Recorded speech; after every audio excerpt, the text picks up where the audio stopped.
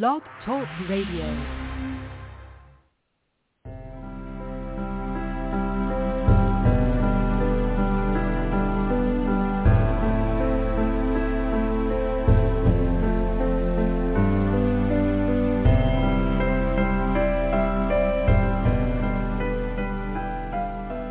Welcome to Nightlight. Step away from the mainstream and gather around as we enlighten the world and our realities and travel this cosmic journey we call life. Join us as we share with you and provide that beacon that can guide us all to a better way. Explore with us as we examine a metaphysical montage of spiritual insights, covering everything from the mundane to the magical, UFOs to unicorns, and everything in between. This is a time of awakening, of sharing and evolving, of spreading our wings and soaring on the cosmic breath of creation.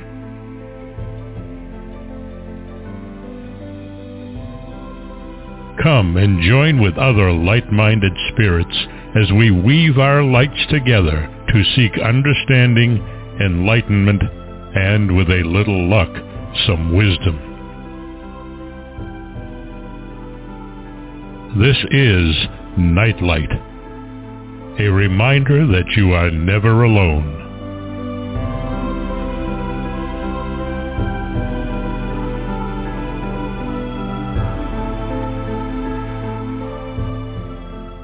Welcome everybody to Nightlight. So glad you could join me today. I have just finished reading a fascinating book. It's Déjà Vu, Has Everything Already Been? And it answers a lot of questions. And while there's, while it isn't an absolute carved in stone, pardon the pun because we're talking about some of that, explanation, it fills in a lot of the blanks that I've had for decades and decades and decades, much of it going back to what really happened before the last ice age, what were civilizations like. There had to have been civilizations there. And this book really gives you suggestions as to the possibilities, and it links a lot of the mythology with reality so that it gives you a better understanding of where a lot of our myths came from and the fact that they possibly were not myths, but they were actually reality that we just don't have any written proof for. This is the book is just phenomenal, and it goes into so many different areas that a lot of us talk about and wonder about, but we'd have so little information that we kind of just are at loose ends with it. Like, are we the first advanced civilization on Earth? And how much time is needed for a sophisticated culture to disappear from the face of the Earth? And where were the civilizations in the past that were more or less advanced as our own today, or possibly even more? This book decodes numerous ancient stories of lost civilizations and shows how they corroborate much of the conventional evidence from geology, physics, archaeology, and other branches of science.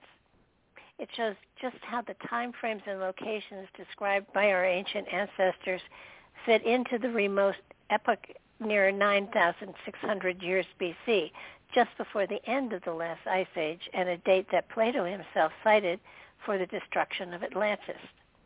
It also surveys the possible antediluvian roots of cultures in places like Egypt, India, and South America, categorizing the traces of prehistory global culture that likely survived the entire planet before the ancient Greeks encoded this secret information in their megalithic monuments the world over, most famously on the Giza Plateau. The author is Aleksander, and his last name I'm not going to even attempt to pronounce because it's a tongue twister for me, but probably not for most people. So I'm going to let him give it to you. Aleksander, thank you very much for being here today, and how do you pronounce your last name? Hello everyone, and thank you for that amazing introduction. My last name is actually Czeszkiewicz, and it's sometimes hard for people from abroad to pronounce it, but it's no problem. Some people actually commented that they recognize me because they cannot actually spell out my name and say it, so that's a good mark to be recognizable.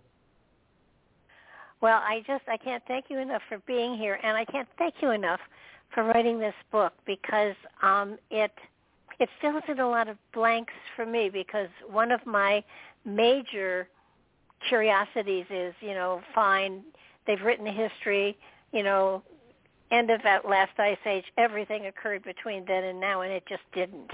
And my curiosity always takes me back to before the last ice age. And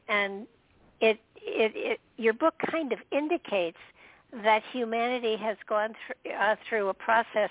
It's almost been cyclical because they have achieved a certain level, and then some sort of major disaster happens, and we go back in time, and then we start all over again. And it's sort of like there always seem to be teachers of wisdom, or teachers of teachers of wisdom, or teachers of mankind. There almost always seems to have been a group that had more knowledge than we did, that gave us the tools to sort of ascend again. Has this, have you found that this cycle has occurred thousands and thousands of times? Is that sort of where you went with this? I think that there are many of cycles, and there are cycles within the cycles. So there are bigger cycles like the Platonic Greek year of 25,920 years, and there are, of course, lesser cycles within that cycle. And I haven't found that there is a catastrophe each of those cycles of 25,000 years, but I found that some researchers pointed to cyclical mass extinctions on Earth that happens throughout cycles of some tens of millions of years. So there are such cycles, but maybe with more evidence and with more excavations we'll discover that there are also lesser cycles that correspond to some catastrophes, like that catastrophe of the end of the last ice age. But for now we have only bigger catastrophic cycles.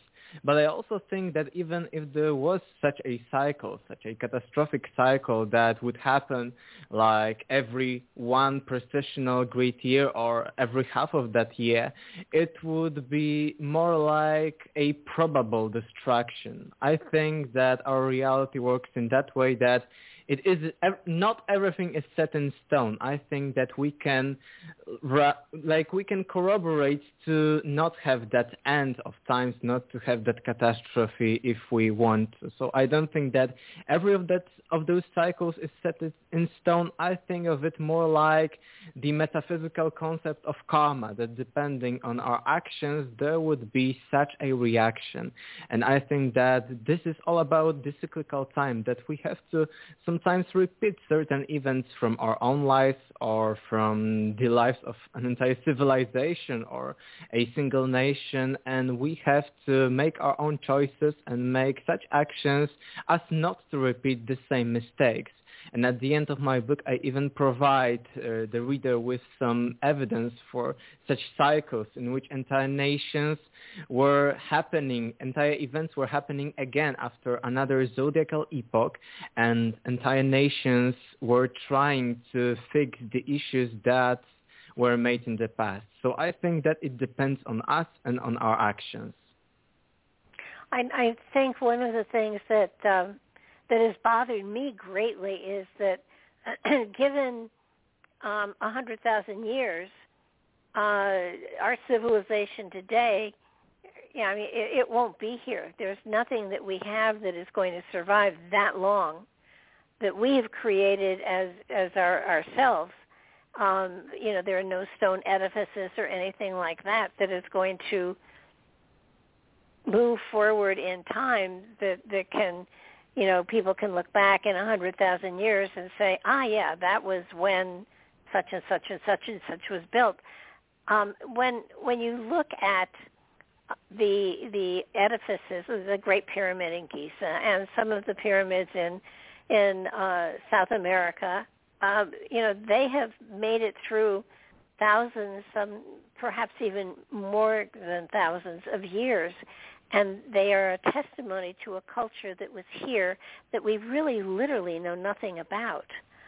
So it appears to me that there have been really highly evolved civilizations, and they have made an effort to provide history or a reminder that, we were here. It's sort of like Kilroy was here, and during World War II, the soldiers would go and say Kilroy was here and paint it onto, buildings and things like that. And it seems to me like ancient cultures have tried to let us know about themselves, but we don't know how to interpret them. I mean, the Great Pyramid is one, and Göbekli Tepe is another one, and Derinkuyu is yet another. So they must have known that something was going to end their civilization, or they assumed it, I guess, because it just seems like they have left messages throughout time for us to discover, but we don't know how to interpret them. Yes, these are very interesting examples. And for instance, during the Middle Ages, Arabian chroniclers were very into ancient Egyptian history, but they didn't know much and they couldn't decipher the hieroglyphic script. So what they did was to find some local legends and some local tales and have them as the history of Egypt.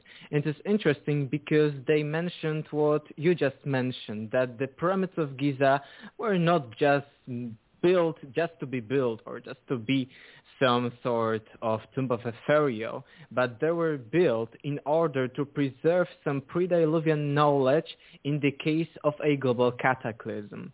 Because what medieval Arab chroniclers found out was a story of the legendary King Surit, who was often identified with the Egyptian god of wisdom Thoth, or later ancient Greco-Egyptian Hermes Trismegistus.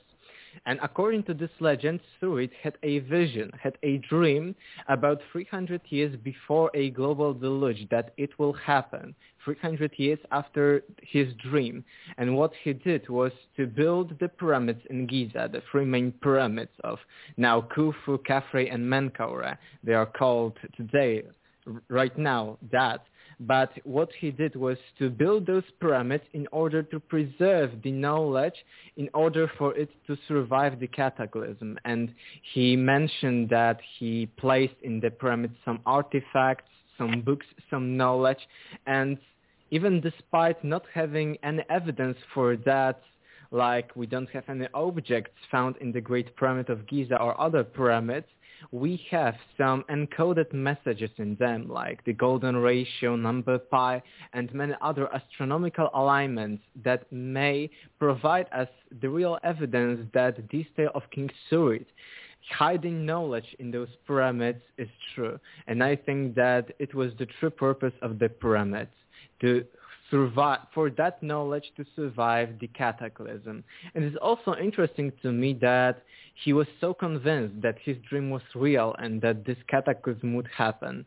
Maybe it is some metaphor for some other, like maybe forecast of such cataclysm. Maybe they, like we today, could predict that there would be some cataclysm in some years, like 300 years after this idea came about.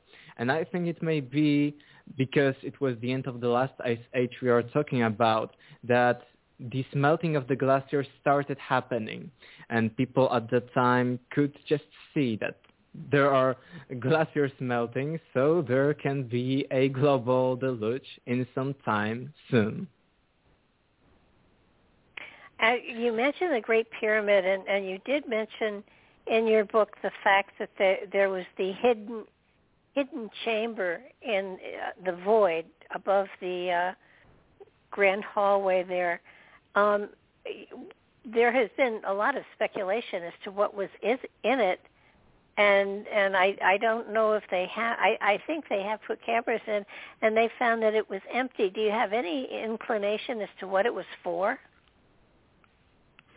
There are plenty of theories, as you mentioned, and speculations. I also only speculate. I don't know what is there, but actually they were found by muon tomography, by scanning with some highly accelerated particles in the Great Pyramids, many actually chambers or even halls as big as the Grand Gallery. So it isn't just a random coincidence and just one chamber found. There are probably many more.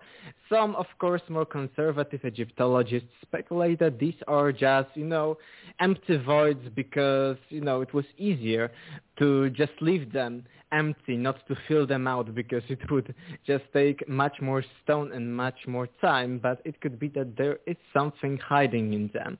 It could also be, if we find them empty, that some robbers or some other people just stole what was inside of them. But I think that still the golden ratio, number pi, and main astronomical alignments are just enough to provide us with the information that some knowledge was encoded in the pyramids, and I think that it is too much for it to be a coincidence.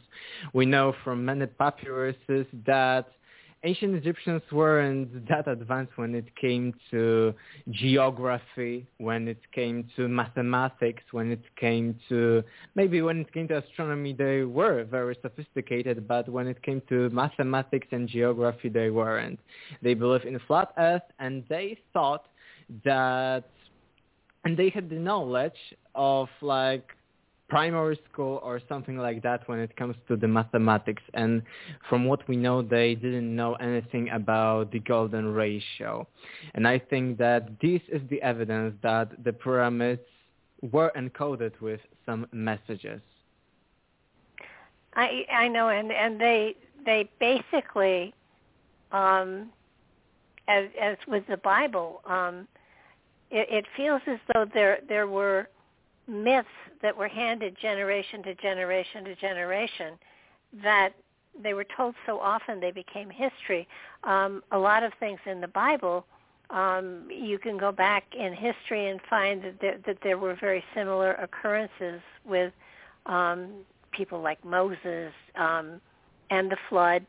So that I'm wondering if all of these stories that have traveled down through the thousands and thousands of years, if we're looking at a lot of material that we sort of are taking as history, and it's not history from this time frame, it's history from past time frames, that these things occurred, and every generation put its own fling on it, so that it was adapted for that time frame, and we should be looking at these stories as a reality that happened, but it happened hundreds of thousands of years ago.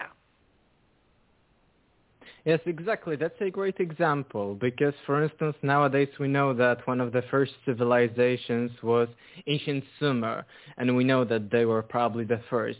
But not many people know that we just discovered any civilization of ancient Mesopotamia, Sumer, Babylon, and others, only in 1840s.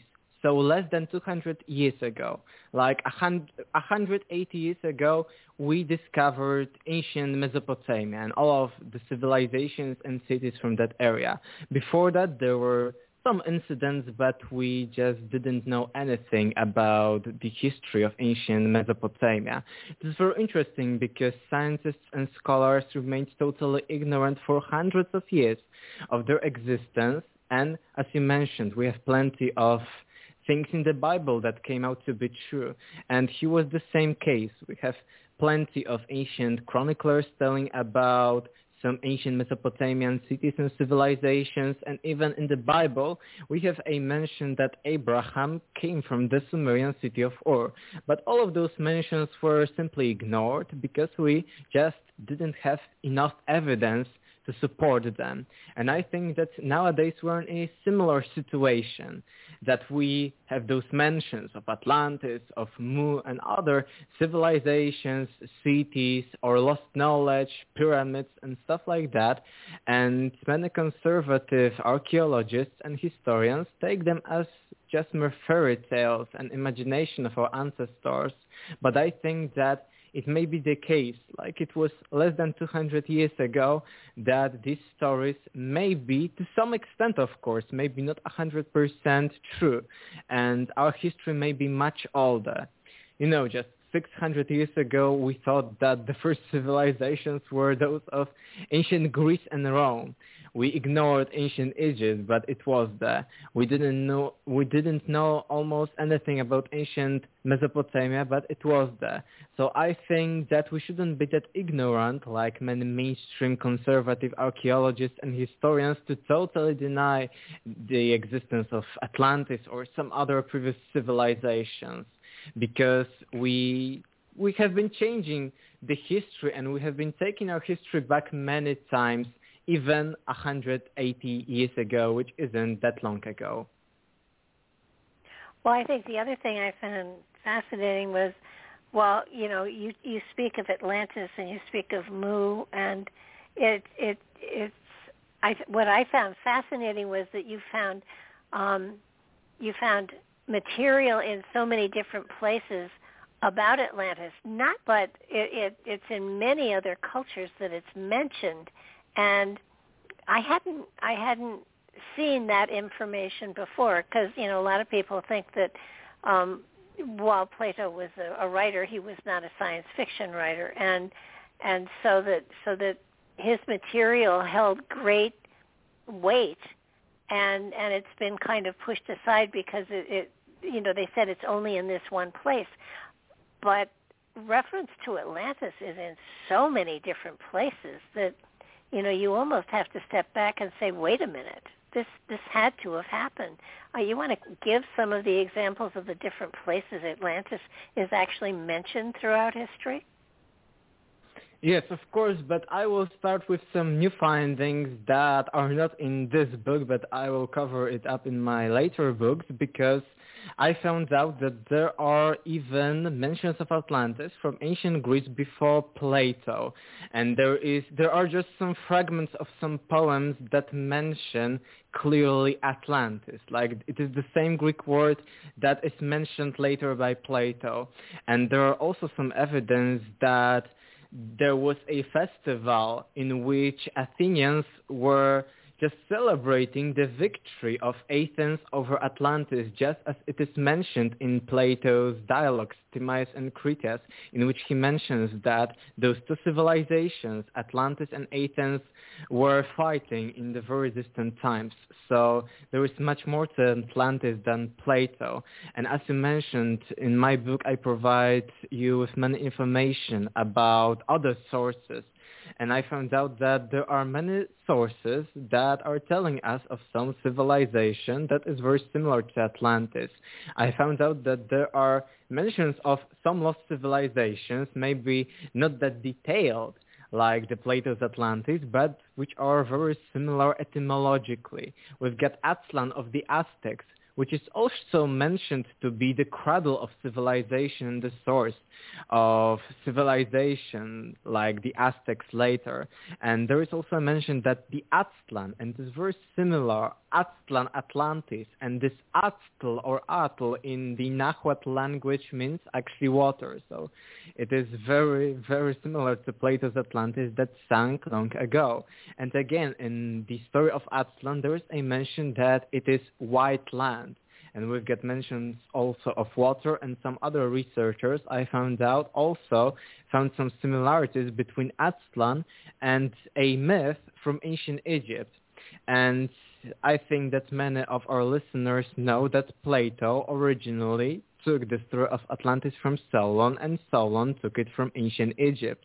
And in ancient Egypt, we've got some Edfu texts that are telling us of some lost land that sank long ago, and there are some similarities with Aztlan of the Aztecs. So in Mesoamerica, long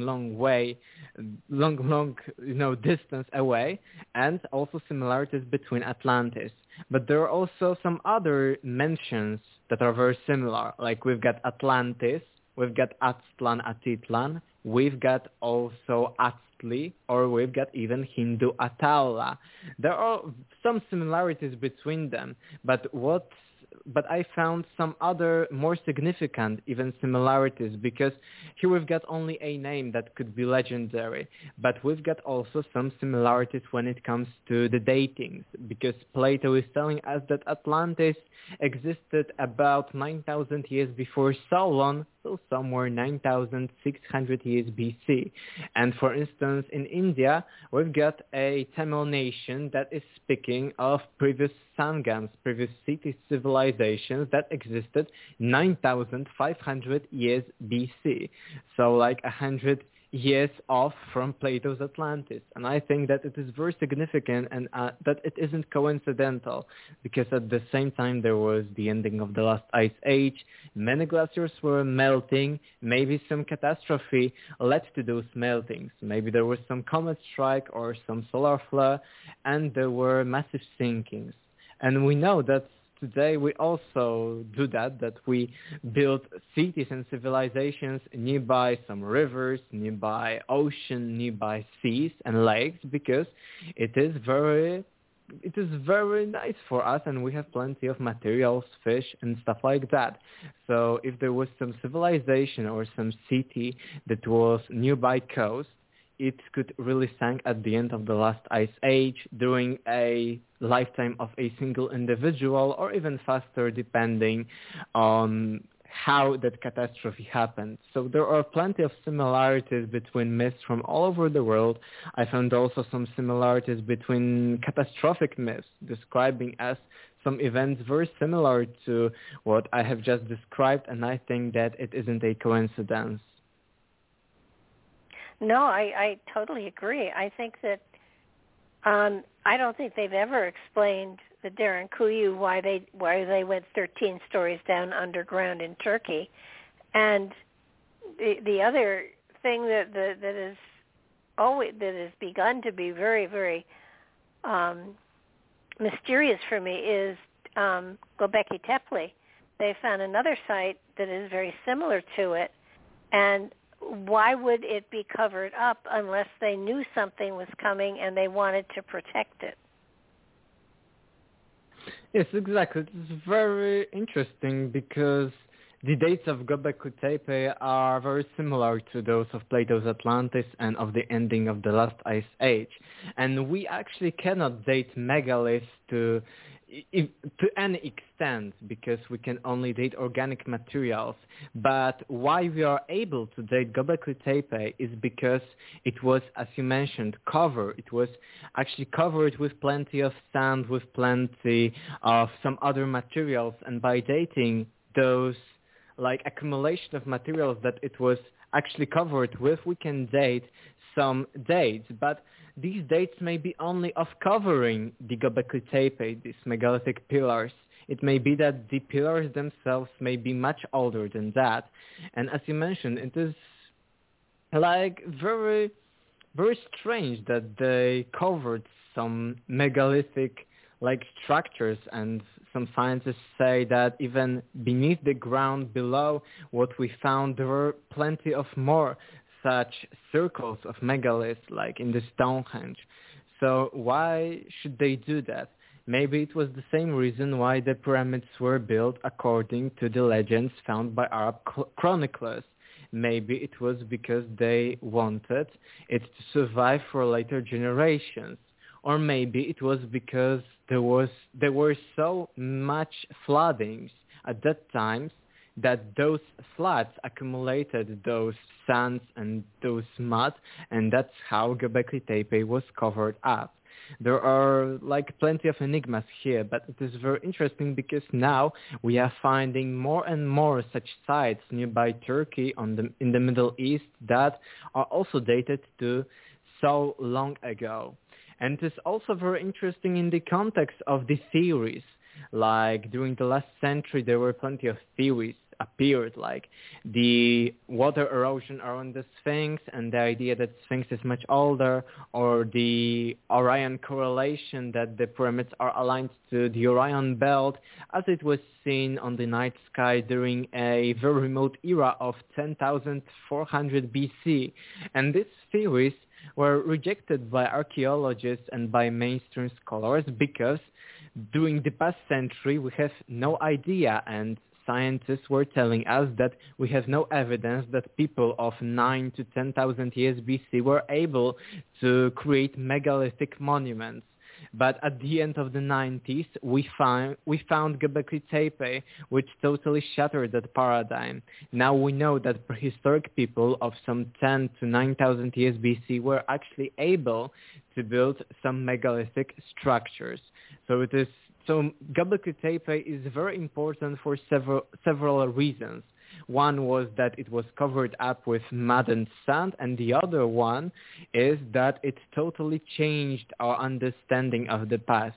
And if we were able to take the history of megalithic buildings back to those eras of 10,000 years BC, why we cannot take like the origins of civilizations or first settlements even more than that? I think that we know actually a little bit about our history. We haven't dig up like everywhere on Earth to such an extent to know everything about our prehistory. And within the time frame of the existence of human beings some 200,000 years ago, dates of some 10 to 15,000 years BC aren't that long ago. And I think that during that times, there's a huge possibility for the existence of some previous civilizations. Well, I know that that when you look at where Göbekli Tepe is, and of course in Egypt, I think when people look at these monuments, we think of, how could they possibly have built there? And we don't take into consideration the fact that because of pole shifts and the plate shifting on the Earth, that places like where Göbekli Tepe is could easily have been a very lush green tropical type of an area with some of the pole shifts that go back that far. So that the land that they're built on was not desert at that time frame. And I think that quite often that isn't taken into consideration. We sort of look at it with where it is now, and we can't conceptualize why they would build things there. And yet with pole shifts and with the different the zones changing, there was a time when Antarctica was almost tropical. So, why not the same thing for places like Göbekli Tepe? Yeah, it's a great idea, but actually even without any pole shifts, we know very well that most of the Sahara in Egypt was very fertile and was very green even 7,000 years ago, if 7,000 years BC, somewhere about that. So even without taking into the consideration any shifts in the geography and the overall distribution of lands and climate zones, it is possible that during those ages, those sites, especially Sahara in Egypt, were much greener than that. And that's why people like Robert Schoch think that Sphinx and the water erosion around it may be from that very remote era. And it's also very interesting because, for instance, we've got Eye of Sahara that is very similar to the Plato's description of Atlantis. And it can be that at the time of Atlantis, this place wasn't actually like today Sahara is a desert, but it may be that it was just a normal place. It is very interesting, and not many people know that, but nowadays we know that the Mediterranean, like Italy or Greece, is a zone which is very hot. But actually, even during the times of ancient Greece and Rome, it was different. There were plenty of forests, and the fauna and flora was a little bit different, but it overall looked very different. It was much greener than that, but because of the change of climate that is natural throughout history and because of the deforestation throughout the ages, the Mediterranean era is now as it looks like. It is very hot and it isn't that green as, like, for instance, my zone in which I am right now, like Poland. But in the past it was very, very green and there were plenty of forests in the Mediterranean. So even like it was 2,000 years ago, maybe 2,500 years ago, there were plenty of differences in the overall look and in the overall climate. So when we take into the consideration dates of 10,000 years BC, there could be so many changes that we cannot even predict. We can, to some extent, predict things like knowing because of some ground and of what the accumulation is in the ground, but actually we are very limited, I think, to our knowledge, especially about such remote eras. And sometimes I think mainstream scientists do not have enough imagination to actually imagine what things could have been in those very remote eras. And I think because we see nowadays that changes are very rapid and that everything is in constant flow, that things could have been really different at those remote ages. You talk about the Turkish Stonehenge that I was not aware of, and that's even older than the one in England. You want to fill us in a little on that one? Yeah, so I call the Turkish Stonehenge Göbekli Tepe because Göbekli Tepe is a similar. As in the Stonehenge, we've got pillars that are in circular manners, and that's why I called it Turkish Stonehenge. Oh, okay. Well, that would explain that then. The other thing that you mentioned here that I wasn't sure who you were talking about were the teachers of mankind. Who were they? Mm-hmm. As we mentioned, the flood and the encoding of some knowledge in the pyramids or maybe even in the Göbekli Tepe. In many places on our planet, we have some mentions of teachers of mankind. And it is very interesting because they are often associated with the Great Flood and that cataclysm that may lead to the sinking of Atlantis. Because, for instance, we know that the biblical flood story is the most popular. And when we think of the people that were taken onto the ark with Noah, there was Noah, his wife, 3 of his sons, and 3 wives of his sons. So overall 8 people, Noah, the main hero, the Luch story hero, plus 7 other people. And in many other myths, we find the same number. In India, we have the main flood story hero called Manu, who is taking onto his boat 7 rishis, 7 sages, 7 teachers of mankind in order to teach humanity basic stuff after that catastrophe, in order for knowledge to survive the great cataclysm. So we have plenty of similarities. We have also 7 sages in Egypt, and we have also 7 Apkallu, 7 sages in Asia and Mesopotamia. So there are plenty of similarities. But apart from those similarities when it comes to the Great Flood, we have plenty of myths from all over the world, actually, of some teachers that were teaching mankind basics of agriculture, basics of shelter building, and we can find such mentions even in Mesoamerica, in the Persian Zoroastrian law. We can find them in ancient Egypt in many, many places. And in my book, I provide you with some information that I think is consistent and that proves the point. But actually, apart from my book, I found some other very interesting similarities. Because we're talking about the king Surit, which may be the ancient Egyptian god of wisdom Thoth. And according to ancient Egyptian mythology, Thoth, with his wife, was to introduce ancient hieroglyphic script to ancient Egypt. And we know that later on, one of the symbols of Thoth was the caduceus, so doubled intertwined serpents, like later Hermes Trismegistus staff. It is called caduceus. But we've got some similar stories all over the world. We have, for instance, a story in China, which is very far apart, which is also telling us of a couple that introduced writing to ancient China. And it's very interesting because they are also symbolized by intertwined serpents. So I think that there is something to that, and that we have plenty of the similarities between stories of some teachers of mankind or some gods or demigods or just some characters, some heroes that introduce basic stuff to those primitive societies. And I thought of like the modern situation that we have been giving and we are still giving like modern technology and stuff to some primitive tribes. And what if there was really a catastrophe and after that some people went primitive or just stayed primitive throughout that period?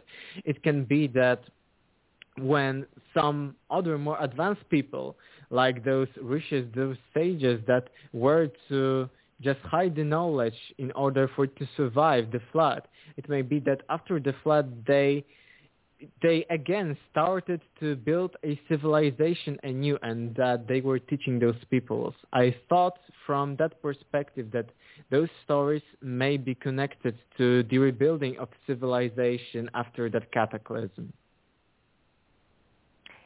Well, I find it fascinating that, so much is in Turkey, in that area of the country, and yet in Mesoamerica, especially in the Yucatan, there's so much yet to be discovered.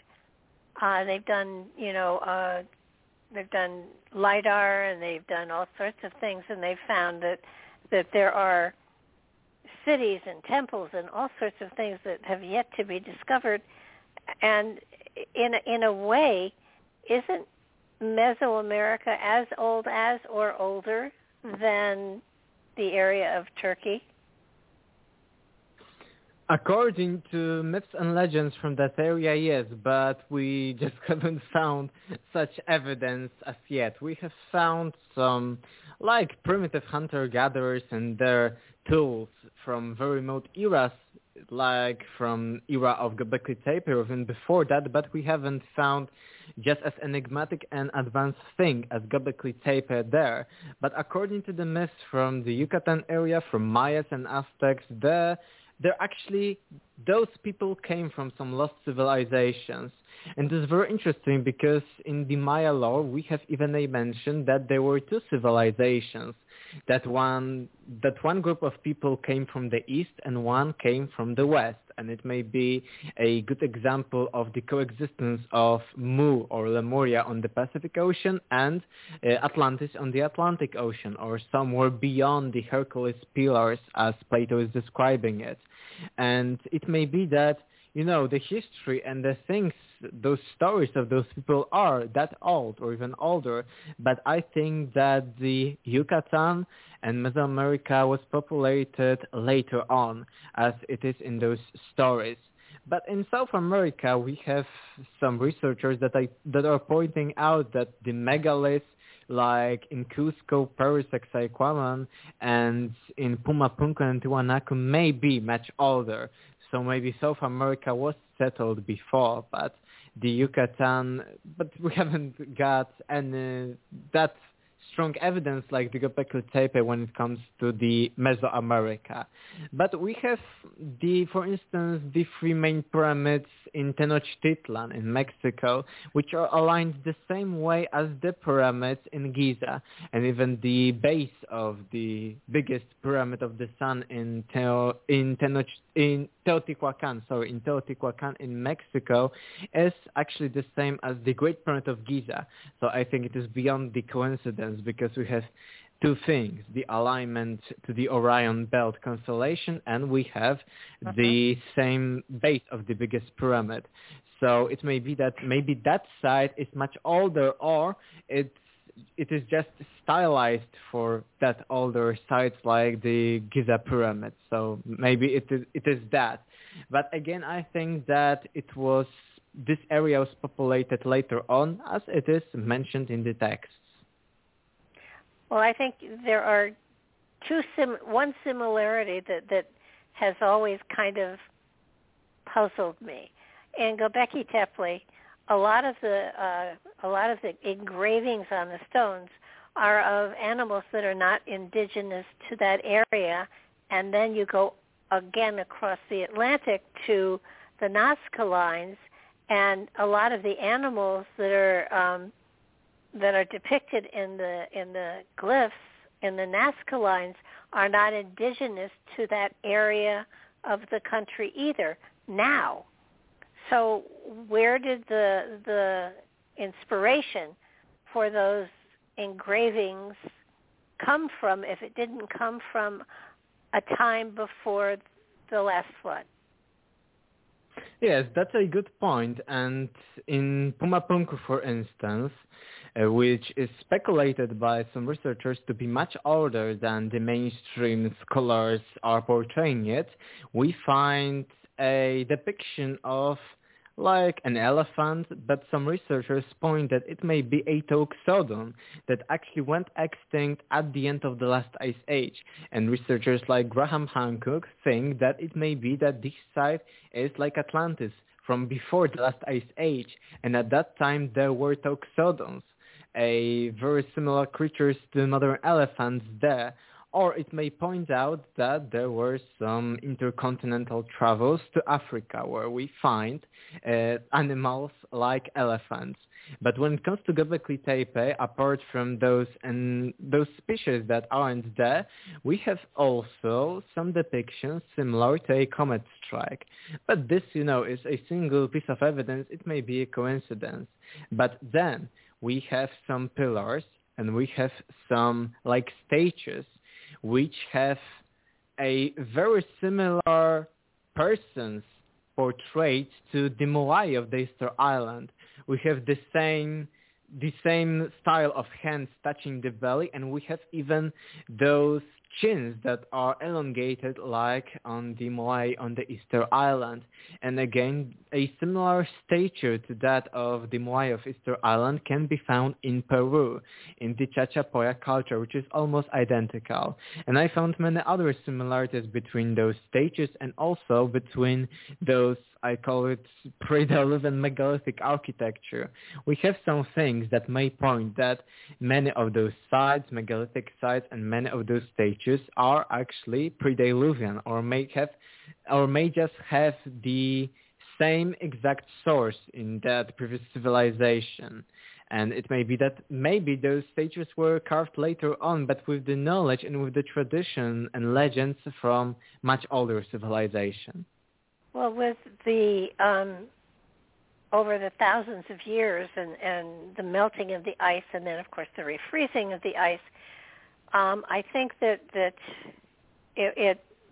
Atlantic Ocean anyhow was at some time 400 feet lower than it is now, and that there may well be remnants of many civilizations that we haven't yet been able to discern or find that can help to fill in some of the gaps. But you make a great case for renewing Atlantis and Mu, and certainly Nan-Madol is one of those sites that they can't explain the basalt rock stones that are there. And the theory is, one of the theories is that Nan-Madol was created to mark where the sinking of Mu was, so that what we have been told were just fables are coming more and more into the fore as being realities, and that would explain Easter Island and a lot of the islands out there in the Pacific that were once all a part of a continent that has since sunk beneath the sea. Because when you take 400 feet of sea level, that's a lot. That will cover a lot of territory for sure. Yeah, it actually covered a territory larger than modern North America. So it could actually lead to sinking of many civilizations. And we know, as I mentioned, that people often build cities and civilizations or settlements nearby some water reservoirs. So most of those cities, civilizations, or settlements would really sink during the end of the last ice age. And it is very interesting because we find many of remnants of some settlements, of some buildings that are now very submerged beneath the water level, which may point that there are really plenty of such remnants of some previous cities and civilizations. And actually, seas and oceans are are not that much discovered. Like, we know plenty of things that are in space because it is much easier for us to explore space than it is the ocean floor. So there may be much more hidden beneath the waters. But also when it comes to Atlantis, which was somewhere away from the Gibraltar, right? So somewhere on the Atlantic Ocean, maybe. It may be that it was somewhere on the ridge and on the connection between two plate tectonics. And it may be because Atlantis, according to Plato, was very mountainous and a very highly elevated continent or very highly elevated island. And it may be that it was subdued because of the plate tectonics, and that's why we haven't discovered it, because it was just taken onto beneath some other plate. I think that this theory is very logical, and it may be that it was really the case.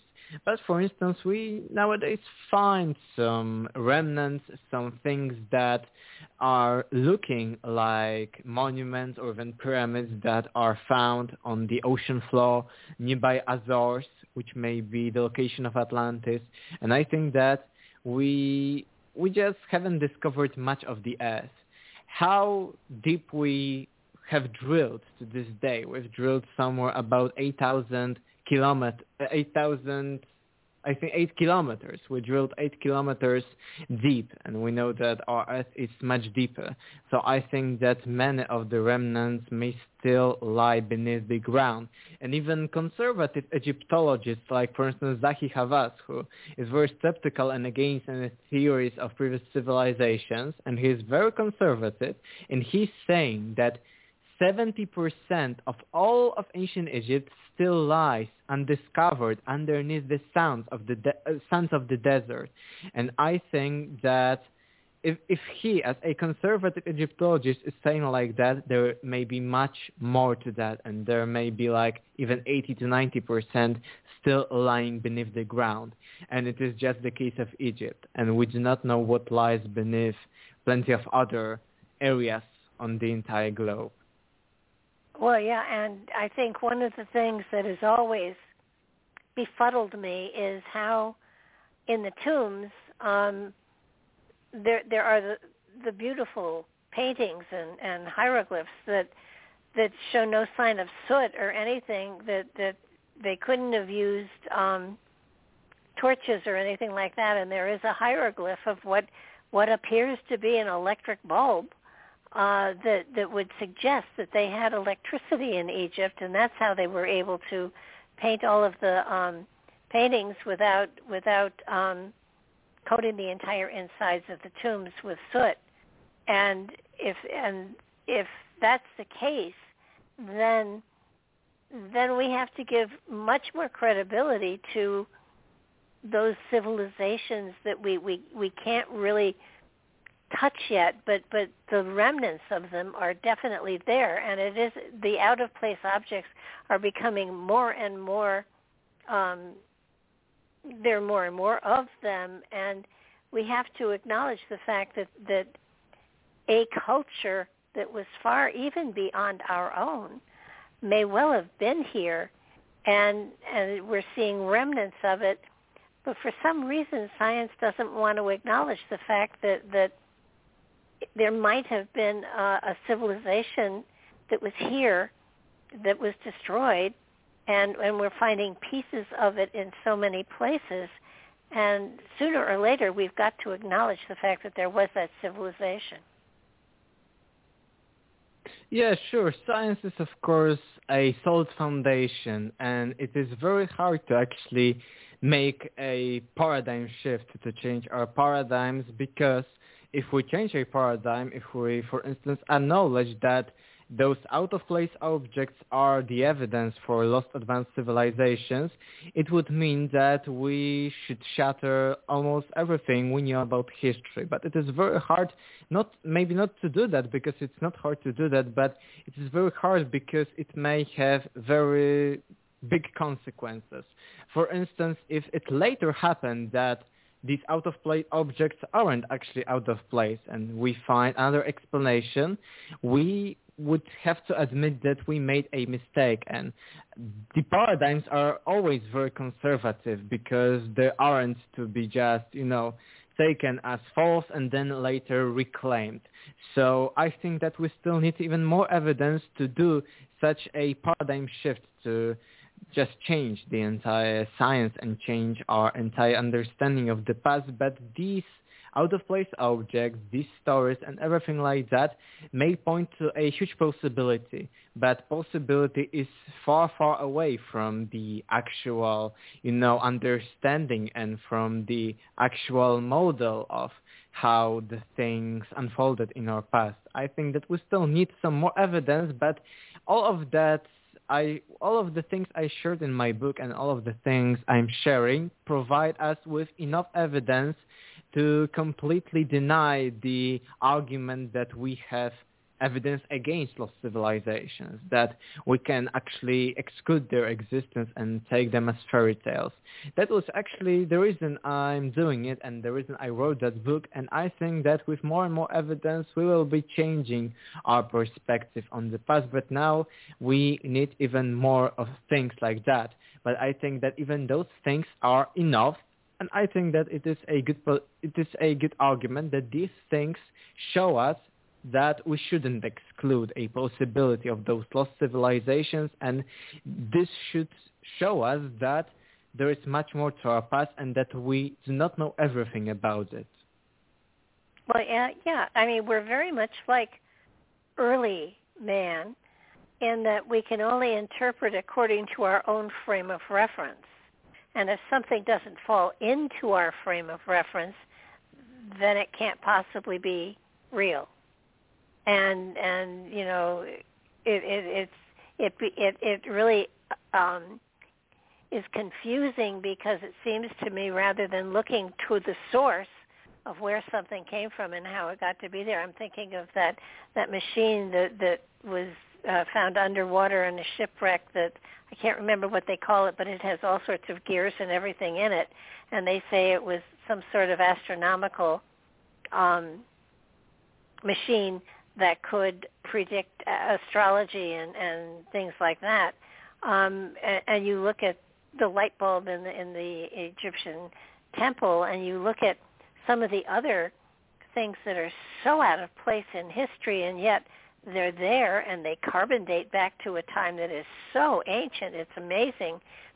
And it's incredible that people just kind of step back from it and say, well, I'm not going to deal with that because there's no more evidence around it, so therefore it can't be real. It must be an anomaly and not reality. And at some point in time, anomalies are going to become reality. And we may be on the edge of that. Hopefully we are, because your book certainly pulls a lot of material out and put it down on paper, and anybody who reads this book is certainly going to sit back and say, I always wondered that, and now this makes more sense to me. So I think that I do want to put it, the book is Déjà Vu, has everything already been, and you have put forth a very good case for people to consider that, yeah, it has been, and we're going through cycles, and let's see if we can do better this lifetime. Yeah, that's a good summary. And as you mentioned, those anomalies, if we have enough of them, they start to actually change and shift the paradigm. But, we still have some of the anomalies. We need much more anomalies. But thank you for such a good review of my book. I hope that everyone reading and listening would take some knowledge and would actually benefit from all of that.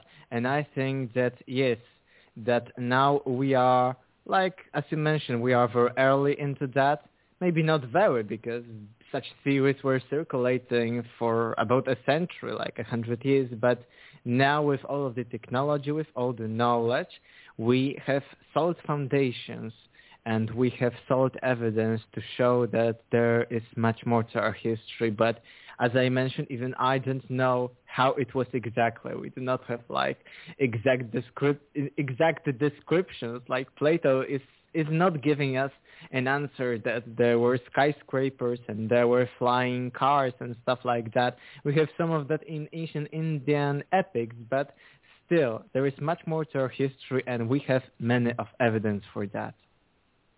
Absolutely. I thank you so much for your time today. I so appreciate your taking it and sharing with us so much of your knowledge. I do look forward to your next book or books, because clearly you're bringing a lot of material into the fore for people to look at, observe, and take into consideration when they take a look at history, because it is time that history was upgraded just a little bit. So thank you so much for being with us tonight. I just so appreciate what you've done and the material you've put out there. And the book, again, is Déjà Vu. Has everything already been? And you read this book and you're going to say, darn, I guess it has been. There must be something to this. And if you make people think and research, then you've absolutely succeeded in what you intended to put out there. Yes, thank you very much. It was really amazing talk, and it was a really great interview. All the questions and all the conversations, all the topics. I think that we even went much beyond my book, but in my book I wanted to like lay the foundations for all of that. So also thank you very much. Well, thank you again, and I look forward to your next book. We will certainly, once it's translated, have you back on again. So thank you again. And I want to thank everybody for being here. We'll certainly keep you updated. There's a great show coming on tomorrow night, so please check us out and check the calendar out and join us again. Good night, everybody.